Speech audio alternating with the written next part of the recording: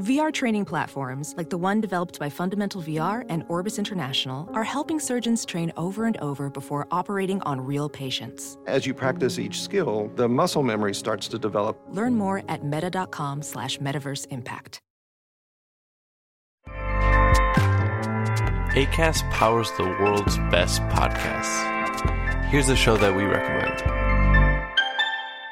What is The Briefing Room? It's a behind-the-scenes look at how the criminal justice system works and the lives of the people within that system. If you love true crime, well, these are the real people who do the job every day of making sure justice is served. Hi, I'm Detective Dave. I'm Detective Dan. Together, we have decades of experience in local law enforcement, a profession that we think is often misunderstood.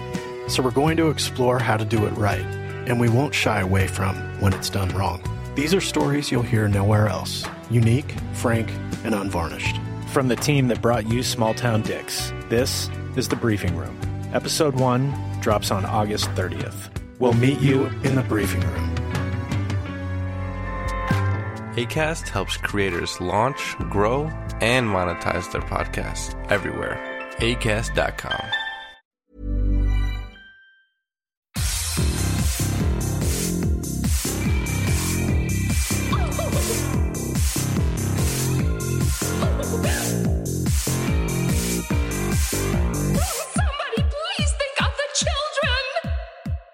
And welcome back to Little Cuts, our weekly mini-sode where we dig into the things that we've been watching recently. I'm Terry. And I'm Mary Beth. This week we're talking about 2 updates, a comfort rewatch, a found footage marathon, a wild-ass final season of a criminally underseen TV show, and then we smuggle some eggs and comfort a very sad dad. A very, very sad dad. Very, very sad dad. He's very, very sad. But what are your 2 updates? Okay, so first of all, last week I mentioned that I was reading Cunning Folk, and that I was like 2 hours from the end, and I was like, it's really good. Hopefully he doesn't, shit the bed with the ending. He didn't. I finished it this week. It's fantastic. Go out and read this book. I absolutely loved it.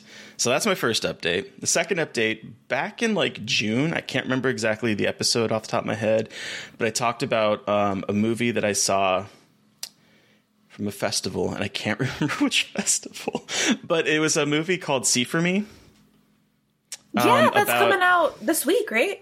And it's out today, so I just want to let people know. I rewatched it again to hopefully get a review done, and I liked it much better on the second time because I watched it when it was like sandwiched between a whole lot of, festival movies. It didn't really like stick out in my mind, so I didn't review it at the time.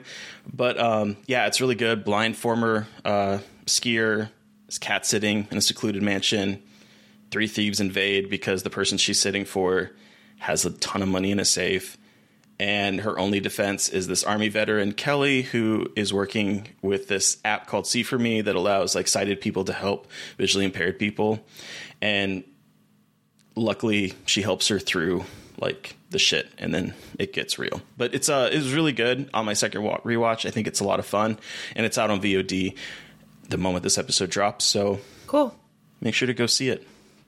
Yeah. And the actor playing the lead is in fact visually impaired, and they're also non-binary. They're non-binary, so it's super cool. And I just love that there is some non-binary disability representation in a horror release. So that's really fucking cool. And they're really good. The actor's name is Skylar Davenport, and they're really good in this. And I believe it might be their first role because it says introducing, I believe. Yeah, so, I think it is their first role. So. Yay! Really good and fun. Really enjoyed it on second watch. Cool. So, speaking of rewatches, a comfort rewatch? Tell me about this. So, the movie we're going to talk about later has a very small part-ish, but important, played by Sarah Polley. And when I was watching it, I was like, oh, Sarah Polley, I love her. And then it made me remember that I haven't watched the movie Go in a very, very long time. And that is a movie that I can quote, like, I haven't probably seen it in probably maybe, I don't know, a decade or so. And I was watching it and I slipped back into it and I was like, oh, this movie is so good. And I could quote it like just like nobody's business. But Go came out in 1999, the year of the best movies ever. Directed by Doug Liman, which, you know, okay. I mean, he would go on to do Edge of Tomorrow and The Bourne Identity. And interesting. But more importantly, it was written by John August, who is a queer man. It's written by John August, who is a queer man who has written a bunch of stuff like Big Fish. He was a writer on Frankenweenie. Oh. He was a writer on Charlie and the Chocolate Factory. He came up with a story for Dark Shadows. Like, he's done a lot of that kind of stuff. But he got his start. This was his first feature film writing. And it kind of, I mean, I think right at the time, critics were talking about how it sort of aped from Pulp Fiction, and it does. It has a nonlinear structure where it tells, I think, 3 distinct stories that have like title cards on it that all kind of interact with each other. And so the identity, the point of focus initially is Sarah Polley's character, Rana. It's a Christmas film, who is about ready to get evicted on Christmas because she can't pay her rent. Mm-hmm. And so she's working at a grocery store, and one of the workers, Simon, is like, "Hey, I'm going out of town, or I want to go out of town with my friends. We're going to Las Vegas." And he's like, "So I'll give you cash up front if you go do my shift." And she takes it because she's desperate. She works the shift. She gets approached by 2 actors who want to score some drugs off of Simon, who's not there. And so they ask her and get her involved. She ends up going to Simon's dealer, kind of cutting him out of the picture because he's gone. And then it sort of escalates from there. We follow her. We follow Simon in Las Vegas. We follow the actors. We follow the drug dealer. We follow all these people as they like crisscross on this one crazy night. And if you look at the cast, you have Sarah Polley, Jay Moore, Scott Wolf, Taye Diggs, Katie Holmes, a very early a very early performance by Melissa McCarthy, yes. Very early performance by her. William Fichtner, Timothy Oliphant is the drug dealer. Just a whole bunch of who's who, either at the top of their game when they were really big and famous, or like just about to like really explode. And it's such a good movie. It's very funny. It's just a good time. And it's like one of those movies that I just sat down and I just remembered, I love this movie so much. I've never seen it, and now I'm going to have to watch it. It's so fucking good. It looks fun. It looks so good. Fun. And it's surprising. Like, even after seeing it, it's like I knew it was coming, and I mean, like, that is such a good little twist, because the way the stories are to intersect and it ties it all together. It's an expertly written movie. I mean, it's Doug Liman. You know, he directs action really well, but the story is where it's at, and this one is really good. So go see Go from 1999. Cool. But yeah, that's Go. What a cast, right, though? Seriously. Incredible. Yeah, so it's really good. I really recommend it. I think it's aged really well. A lot of fun. Okay, but I want to hear about this found footage marathon that you did.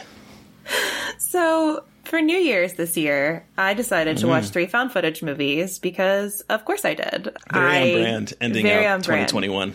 Yep, I spent part of New Year's Eve and then the next day, like, laying in bed watching found footage movies on Tubi. So I watched Daylight, which is from 2013, Horror in the High Desert, and Dark Mountain. 2 of them I want to talk about. Horror in the High Desert was fine, but I didn't really like the ending, and I just didn't necessarily feel like it was as good as the other 2 I'm going to talk about.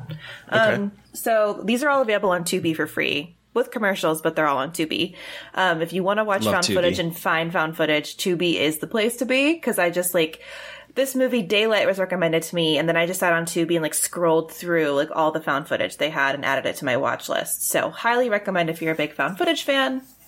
But Daylight is from 2013, and it's a horror. It's a horror thriller. I'm reading this off a Letterboxd. Like, it's not, I didn't know that, but it's a found footage film about a team of Child Protective Service agents who are investigating, like, what they think is a string of sexual abuse cases.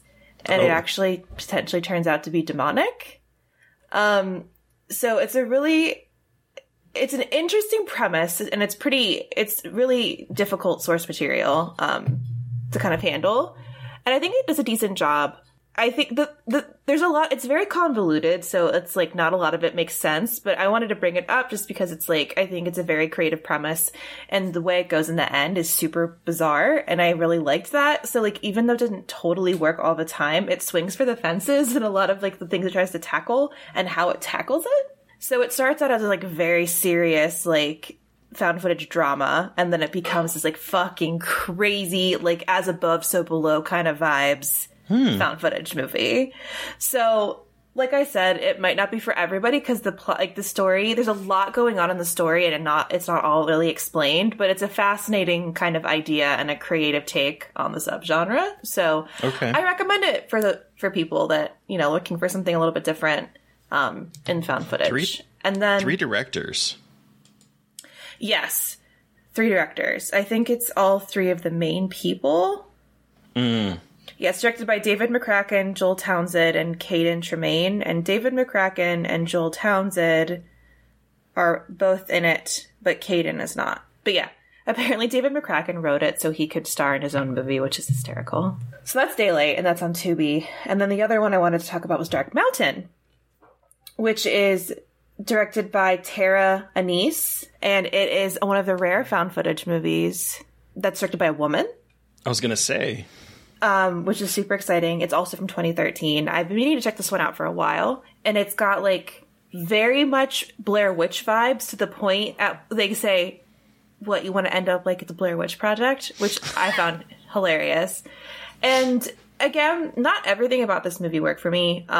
There are some parts that are just like a little bit slow, but I liked, again, so a crew goes into the desert looking for, it's called the Lost Dutchman Mine. So they're trying to basically do like a looking for a lost treasure show, and people are like, it's called Superstitious Mountain. So like, and it's cursed. So like everyone is telling them like, you go up there and you disappear. Like it's not, don't do it. And they're like, fuck that. We're going to go anyway. And did they disappear? They do, in fact, disappear. It does not go well for them. But it is very Blair Witch in the woods. Not the woods. Blair Witch in the desert. But I didn't necessarily mind that. I think it's like, it's got very, like, there's even like a crying monologue to the camera. And it's a woman in charge of the group who is like, I'll do anything to make my movie. And then the 2 guys who antagonize her. So, like, it's very, very similar, but interesting. And again, like, this might not be for every person, but I think, one, it's a found footage movie directed by a woman, so I will always be standing and supporting that because there are not enough women making films in the subgenre. So, like, automatically, I like it just to support. It's rocky, but again, it's on Tubi for free. I think it's worth watching, and I think, you know, I wish she was making more movies and more found footage, because I think she, like, it felt like a very good kind of like, okay, it's the only movie she's ever directed. And it's like, you kind of get the idea for found footage. All right, cool. So make another horror movie. Because now you've kind of grasped that you kind of understand like what that structure is. And it wasn't bad. And like you did a decent job creating that conceit around it and like creating something fucking bizarre going on around them. But, you know, it needs a little polish, but that's okay. That's why we love found footage. And I just want one last thing. I'm not really going to talk about horror in the high desert because I thought it was kind of boring, but the last 20 minutes is some of the most stress-inducing shit I've ever seen in my entire life. Oh, really? It's incredible. I wish the movie was just that part, because the rest of it is boring. Sorry, but like, it's just boring. But the end is just like, I'm going to vomit up my stomach kind of stuff. Oh, wow. So I mean, that's the way to end found footage films, though, right? Is like that sort of like yeah, and usually I like that, but I guess just like it drags on a little bit for me, and I typically don't want to like talk shit about movies I didn't like because like I don't want to be that person. It's not bad. I mean, again, it's on Tubi. It's not bad. The ending is really good. The ending, most of it is good. I don't like the explanation for what's going on. I think it's kind of cheap, but there's like the actual like. It's like a pseudo documentary thing, but the actual like found footage that they're talking about at the end is incredible. So, I mean, you can skip ahead to the last 20 minutes and you're really not going to be missing any context. A guy went missing in the woods. But, yeah, I had a great time starting off my year with a bunch of found footage movies. Hell yeah. It was a great time. Yeah. But I want to hear more about this criminally underseen TV show. I think I know what it is, but tell me more about this show. Okay, so I've talked about the show a couple times on the podcast. I love Search Party. I think Search Party is a fabulous show that not a whole lot of people have seen, but I'm so glad that HBO Max picked it up after TBS decided to not do scripted shows anymore. And they aired season 3, then they did season 4. And I thought season 4 was going to be the end of the series until like the last shot of it. And then it's like, oh, are they leaving it up for a 5th one? And then lo and behold, they made a 5th season. I'm not going to talk a whole lot about it because I can't really talk a whole lot about it without spoiling it. I will say that if you're watching along with it, they're dropping all 10 episodes the day this episode comes out, so you can binge it. It is this season is very, very, very bingeable. It's very, very, very weird. I think it takes a huge hard left turn from the serious 4th season and goes in directions that I was not expecting whatsoever. I'm writing about it with Joe. You'll be able to read our reactions of the first 9 episodes the day this drops, and then we're going to do a 10th episode / kind of show retrospective for the second part of it. Okay, I'm unfortunately going to spoil the very end of last season, so if you haven't watched it, just please skip ahead, but go watch it. So the way this show has worked is that each season has kind of taken a subgenre of like horror or thriller or something and added comedy to it. So like the first season is almost like a noir detective. The second season is like a Hitchcockian paranoid thriller, again comedy. Okay. The third season is like a lawyer show. The 4th season, she ends up getting Dory, who's played to perfection by Alia Shawkat. Gets kidnapped. Her head gets shaved. She gets psychologically tortured for most of the season and brainwashed as sort of like, in a way, kind of punishment for the stuff that she's done over the last 3 seasons, it feels like. And then the end of that season, she dies and then comes back alive. Sick. And in this season, she has seen stuff. She's had a near-death experience. And so what do you do when you've been dead for 36 seconds? You form a cult. And so this season starts out as sort of like a cult comedy, as she is like accruing people through TikTok, through social media, like creating this whole brand. Jeff Goldblum plays a sort of, I would say, Tesla. What's the Tesla guy? What's his name? Nikola Tesla? No, Elon Musk. Car. He plays sort of like an Elon Musk, like Nikola Tesla. I love it. He plays sort of like an Elon Musk. I mean, yes, that is true. He's like, he plays an Elon Musk kind of billionaire who latches on to Dory, the main character's sort of like her cult thing, and decides that they would want to make like a pill that gives you enlightenment, because who has the time to find enlightenment? And so they get all these scientists to start like trying to develop a pill that's going to basically do what happened to Dory, where she died for 36 seconds and came back like seeing everything. And they want to sell enlightenment in the pill. So it's talking about that. It's talking about TikTok culture, about like social media culture, about the cult of the personality. And then it goes into some really far out directions. And I was like, wait, are they doing this? Is this really happening? And I don't think there's going to be some people that are going to be like, this show, this just jumped the shark. And it does.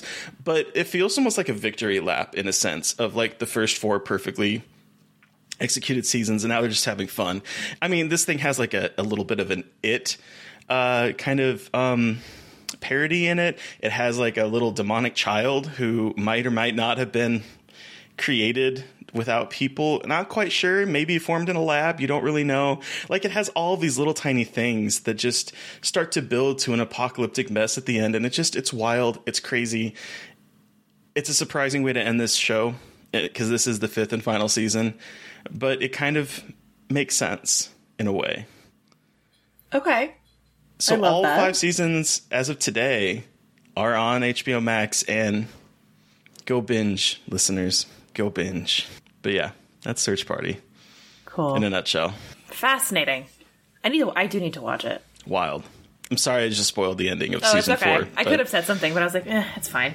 I bet I will still enjoy it. It's kind of hard to talk about this season without, like...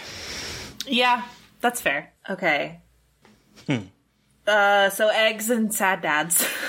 Yeah, so we watched Exotica for our erotic thriller, and it's directed and written by Atamagoyan, I believe is how you pronounce his name. Not 100% sure. Apologize, Adam, if it's not. What a good movie. But also deeply, deeply, deeply sad. Yeah, what the fuck? Why are all these erotic thrillers so goddamn sad now? I mean, like, the premise itself. Let me just read the premise from Letterboxd here for everybody. In the upscale Toronto strip club Exotica, dancer Christina is visited nightly by the obsessive Francis, a depressed tax auditor, who is played by Bruce Greenwood. Also, Christina is played by Mia Kirshner of L Word fame. Also, not another teen movie fame. Yeah. Her ex-boyfriend, the club's MC Eric, Elias Cotes. I'm so sorry, everybody. Still jealously pines for her even as he introduces her on stage. But Eric is having his own relationship problems with the club's female owner. Then Thomas, a mysterious pet shop owner, is about to become unexpectedly involved in their lives. And so, like, reading this, I kind of thought it might be a little silly. Because I'd never heard of it before. Like, I didn't know anything about it. No, furthest fucking thing from silly I've ever goddamn seen in my entire life. Everyone is so fucking sad. Yeah. And, like, tied together by trauma. Yeah. So one thing that, like, really stuck out to me while I was watching this was the way that the film kind of takes on the voyeuristic aspect of that we see in a lot of, like, thrillers, where it opens up with a man in, like, an airplane search room where they're, like, going through his stuff, and there's, like, a two-way mirror. And so we kind of focus on the people on the other side that are watching him, and that kind of motif continues throughout, especially get to the strip club where there's, like, the guy that is the DJ, Eric is, like, watching the love of his life through, like, two-way glass. And it just becomes, like, this weird thing of people watching other people but being so separated from other people and not being able to, like, connect with other people. Yes. A lot of watching and pining and trying to watch as if watching only is going to be some kind of connection. But the watching isn't enough. But no one really touches either. And it's this really interesting kind of dance that goes on with this hot dance. Because... well, so that makes me want to talk about the club, Exotica. Like, okay. The most... First of all, so this strip club, the Casa Bonita of strip clubs. Like... What the fuck? I expected there to be, like, you know, like, cliff divers. I expected there to be, like, you know, some, like, old cave that you had to, like, crawl through. Have you ever been to Casa Bonita? Do you know what it is? Have you heard of it? Yeah. They talked about it. They go to it in the South Park episode, right? And it is literally that. I've been there, and it is horrible food, but, like, this looks like Casa Bonita. Like, if they had said that they filmed this at Casa Bonita, I'd be like, yep, they sure as fuck did. Yep. Wild. There's like ponds, and they're, like, playing in the water, and the stage is not your typical, like, there's no pole. It's this very strange runway with, like, old-fashioned lighting. There's plants. All of the women are just, like, very fancy. It's just, the vibe is beyond any kind of strip club that you would ever think. Like, it's so weird, and it's, like, it's owned by a woman, and it's owned by a woman, the daughter of the original owner, which I kind of love, that it was, like, a kind of a female-owned strip joint. Mm-hmm. And, like, the vibes with that whole thing were really interesting. But I also was kind of laughing at the dances were only $5. Okay. I was like, inflation and all, but, like, that's really low. Yeah. And you're talking about how you're a high scale club, and, like, she talks about how they only want a certain kind of client, and it's, like, all, like, wealthy looking men, but it's $5 for a dance? I thought the kind of financial aspect of this was so fascinating because the guy blah, blah, blah, blah, blah. Because Francis, Bruce Greenwood's character, is constantly driving Tracy, played by Sarah Polley, who is the whole reason I went to go watch Go. He's driving her home after she babysits his dead child, so much there, and he pays her $20 an hour. And so she's making $20 an hour performing music in an empty house while poor Mia is strutting her stuff as a schoolgirl on the stage for $5 a dance at a table. I'm like, what? Yeah, it was very, very interesting. Oh, yeah, the money was a lot of transactional stuff in this movie, too. Like, paying for attention and paying for, like, comfort. There isn't a lot of, like, genuine... But there is, though. There are genuine connections, but it's at the same time very transactional, and it blurs these lines a lot of the time with, like... So you're paying someone this money, are they actually comforting you, or are you just paying them to give you a service? You know what I mean? Because this movie has that vibe, especially with Bruce Greenwood's character and his relationship with Christina. Well, we find out that it's way more complicated than, like, what the fucking shit. But it's very much like, it's not I can save her energy, but it's very much like throwing all of his, like, kind of mental well-being into this sex worker who he pays to pay attention to him and, like, comfort him. But it seems deeper. Like, she also seems to kind of benefit from their relationship, like, emotionally, and it's not just transactional. But it's interesting to kind of, that dynamic is so weird. Like, obviously there's a very innate power dynamic in that situation, and then there is also the added baggage of their further connection and who they are to each other. I actually went, wow, when I found out, like, their connection at the very end. I was like, holy shit. You know what I went holy shit over? When they find the little girl's body and she's wearing that exact uniform that Christina wears as her dancer outfit. Christina wears a dead girl, an outfit a dead little girl was wearing as her costume on stage at Exotica. If that does not scream, I am working through my trauma in one of the most, like, complicated ways possible. I almost said worse, but I will not say that because everyone deals with things in their own way. But God damn it, that is not a complex way to deal with your I hadn't even put that together until you just said it, but holy shit. But then you also have him working through his very complex feelings about his daughter by going to a strip club where Mia Kirshner is working as a schoolgirl. And so there's that weird aspect of it too, of him working through his, like, familial trauma by going to a place where you're paying for sex, but he's not paying for sex. But it's like this weird, it's icky, but it's also like, it's icky, but it's also like, it's deeply sad. Because, like, as you find out how everyone is connected, you're like, oh my god, everyone is very sad and very fucked up over this tragedy, and they're all just trying to figure out how to deal with it in very complicated ways that aren't...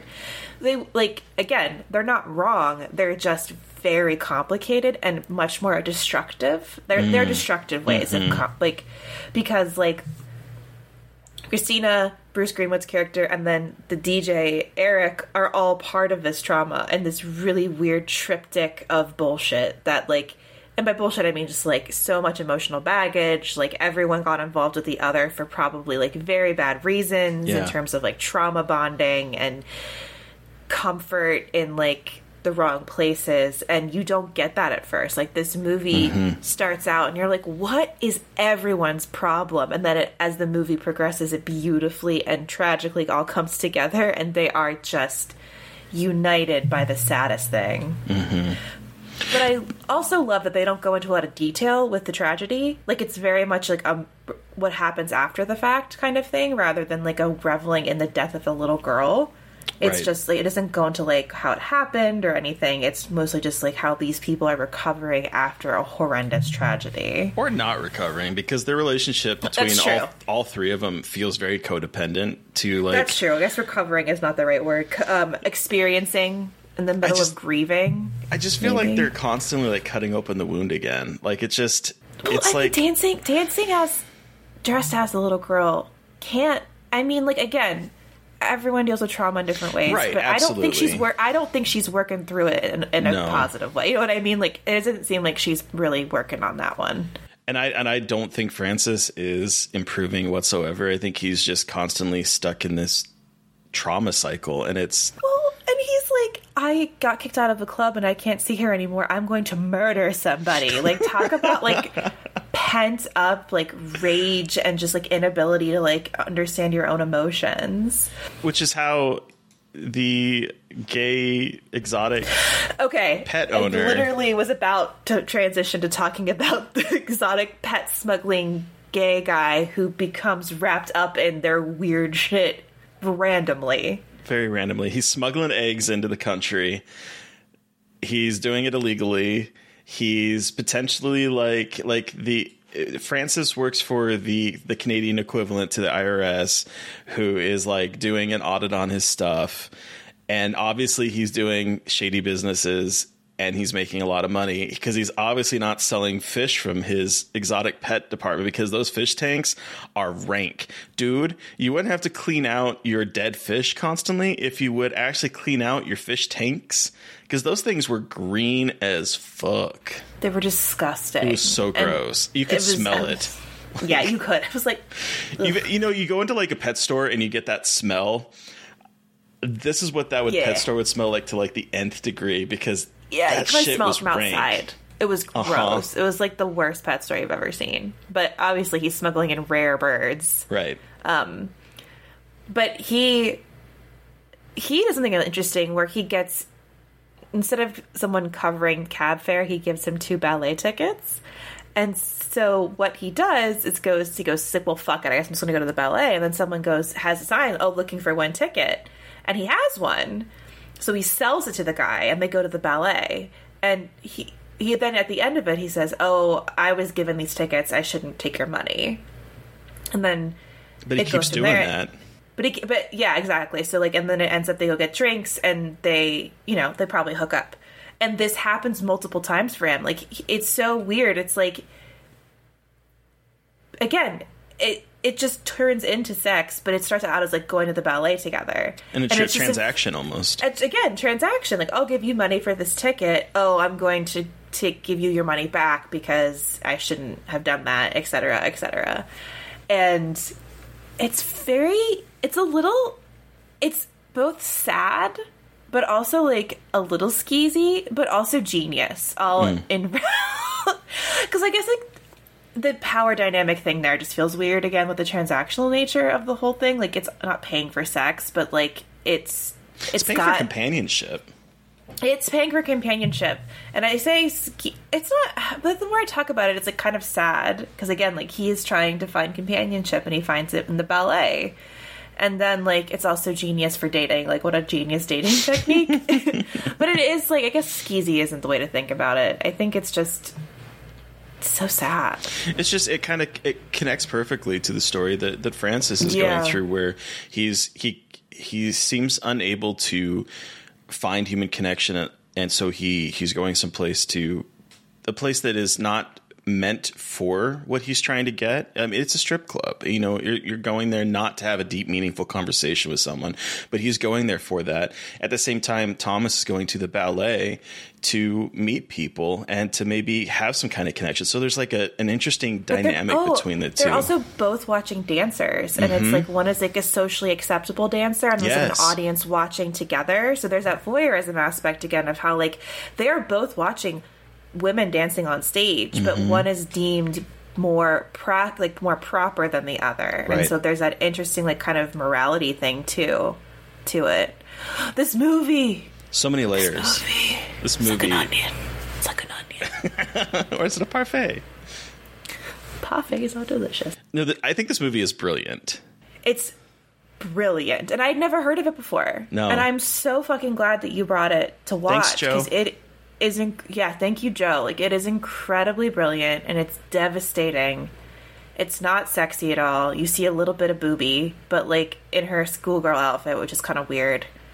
And it's incredible. It's an incredible movie. Like, but I've also found my new dance move, because I loved her touch palm, touch head, hands over mouth, Like, I'm here for this. This is going to be, is this what men want? Can I find a man by touching palm, touching head, hand over mouth? It was interpretive dancing, and I was here for it. It was incredible. Also, just want to give a quick shout out to Elias Koteas as Eric, who is just like sucking that microphone's dick the entire movie. It's incredible. This sad boy is just like yelling. It's like he's like a smooth jazz radio host, just like yelling his emotions onto the microphone, and it's just like, he's like, you're not okay. He is making love to that mic. I'm glad you brought up the kind of smooth jazz, because I was like, man, I could just see this guy. He's like on the radio. He's like, yes, and it's midnight here, and we're all just in that kind of sexy mood. So I'm going to put on the sounds of blah blah blah blah blah, and we're going to have sex and kind of flirt with all of you listeners. Like, that is the vibe he was giving through most of the movie until he got really angry, and then it was just like, rah. But it was really good. His performance was really good, I thought. Seek this shit out, fools. It's on Criterion Channel. Yeah. Only place it's streaming, I think, is Criterion. But get you a free trial. Go get it. It's good. This is really good. Criterion's worth it, and Exotica is worth it. That wraps up Exotica, but Terry, what are we watching next week? Okay, so we've kind of like gone a little elevated / kind of sad for the last ones, because we talked about Eyes Wide Shut, we talked about Unfaithful, we talked about this amazing film. So we're going to get a little sleazy and probably a little terrible, and we're going to watch the 2015 J-Lo vehicle, The Boy Next Door. Hell yeah, I'm so excited, because Terry and I were talking, and we're like, we really have not watched trash, which, again, not complaining. No. But we need a little bit of trash. We need to bring some sleaze back to our erotic thriller. We're going to bring some sleaze. I'm hoping Rob Cohen, the director of Dragonheart, will be able to do that for us. What the fuck? Incredible. So yeah. I'm very excited about that. Yes, I am too. Even if it's going to be terrible, it's going to have Ryan Guzman like shirtless, I think. So I'm and J-Lo, and him here for it. Yeah, and J-Lo, and so, Kristen Chenoweth. Yeah. What? Also, this is from 2015, so I'm very excited to see all that. Yeah. 2015 glory. Absolutely. Okay, but who are we talking to on Monday, Mary Beth? On Monday, we are talking to Sheree Bohannon about writer, podcast host Sheree Bohannon about Stir of Echoes. Hell yeah, we are. Another 1999 movie, because that is the only year that movies ever came out. It's the only year that matters. And very excited to revisit this one. It was a great discussion, and this movie actually holds up pretty well. So I'm very stoked for that. Also, Sheree's hilarious. So oh my god, get laugh excited. So much. Laugh so much. She is great. I know. It was so fun. She is just a delight. She is. So, listeners, you've heard from us, but we want to hear from you. Did you watch something that we watched this week and have thoughts? Do you have suggestions for things we should be watching? Send us an email at scarredforlifepodcast@gmail.com. or reach out to us directly on Twitter. I am at MB McAndrews. And I'm McGailey Dreadful. And of course, don't forget to follow the podcast on Twitter at Scarred Podcast. And this is all going to be edited by Mary Beth, but let me tell you, this recording was a nightmare of multiple levels. So please do us a favor and give us that rating and review, because goddamn, this is our third part of trying to attempt to record tonight. So please go out there and shower us with some love. Please, and thank you. Thanks to Eric Power for our artwork. Thank you to Sean Keller for our music. Thanks everyone for listening. Please stay safe out there, but most importantly, stay creepy. And until next time.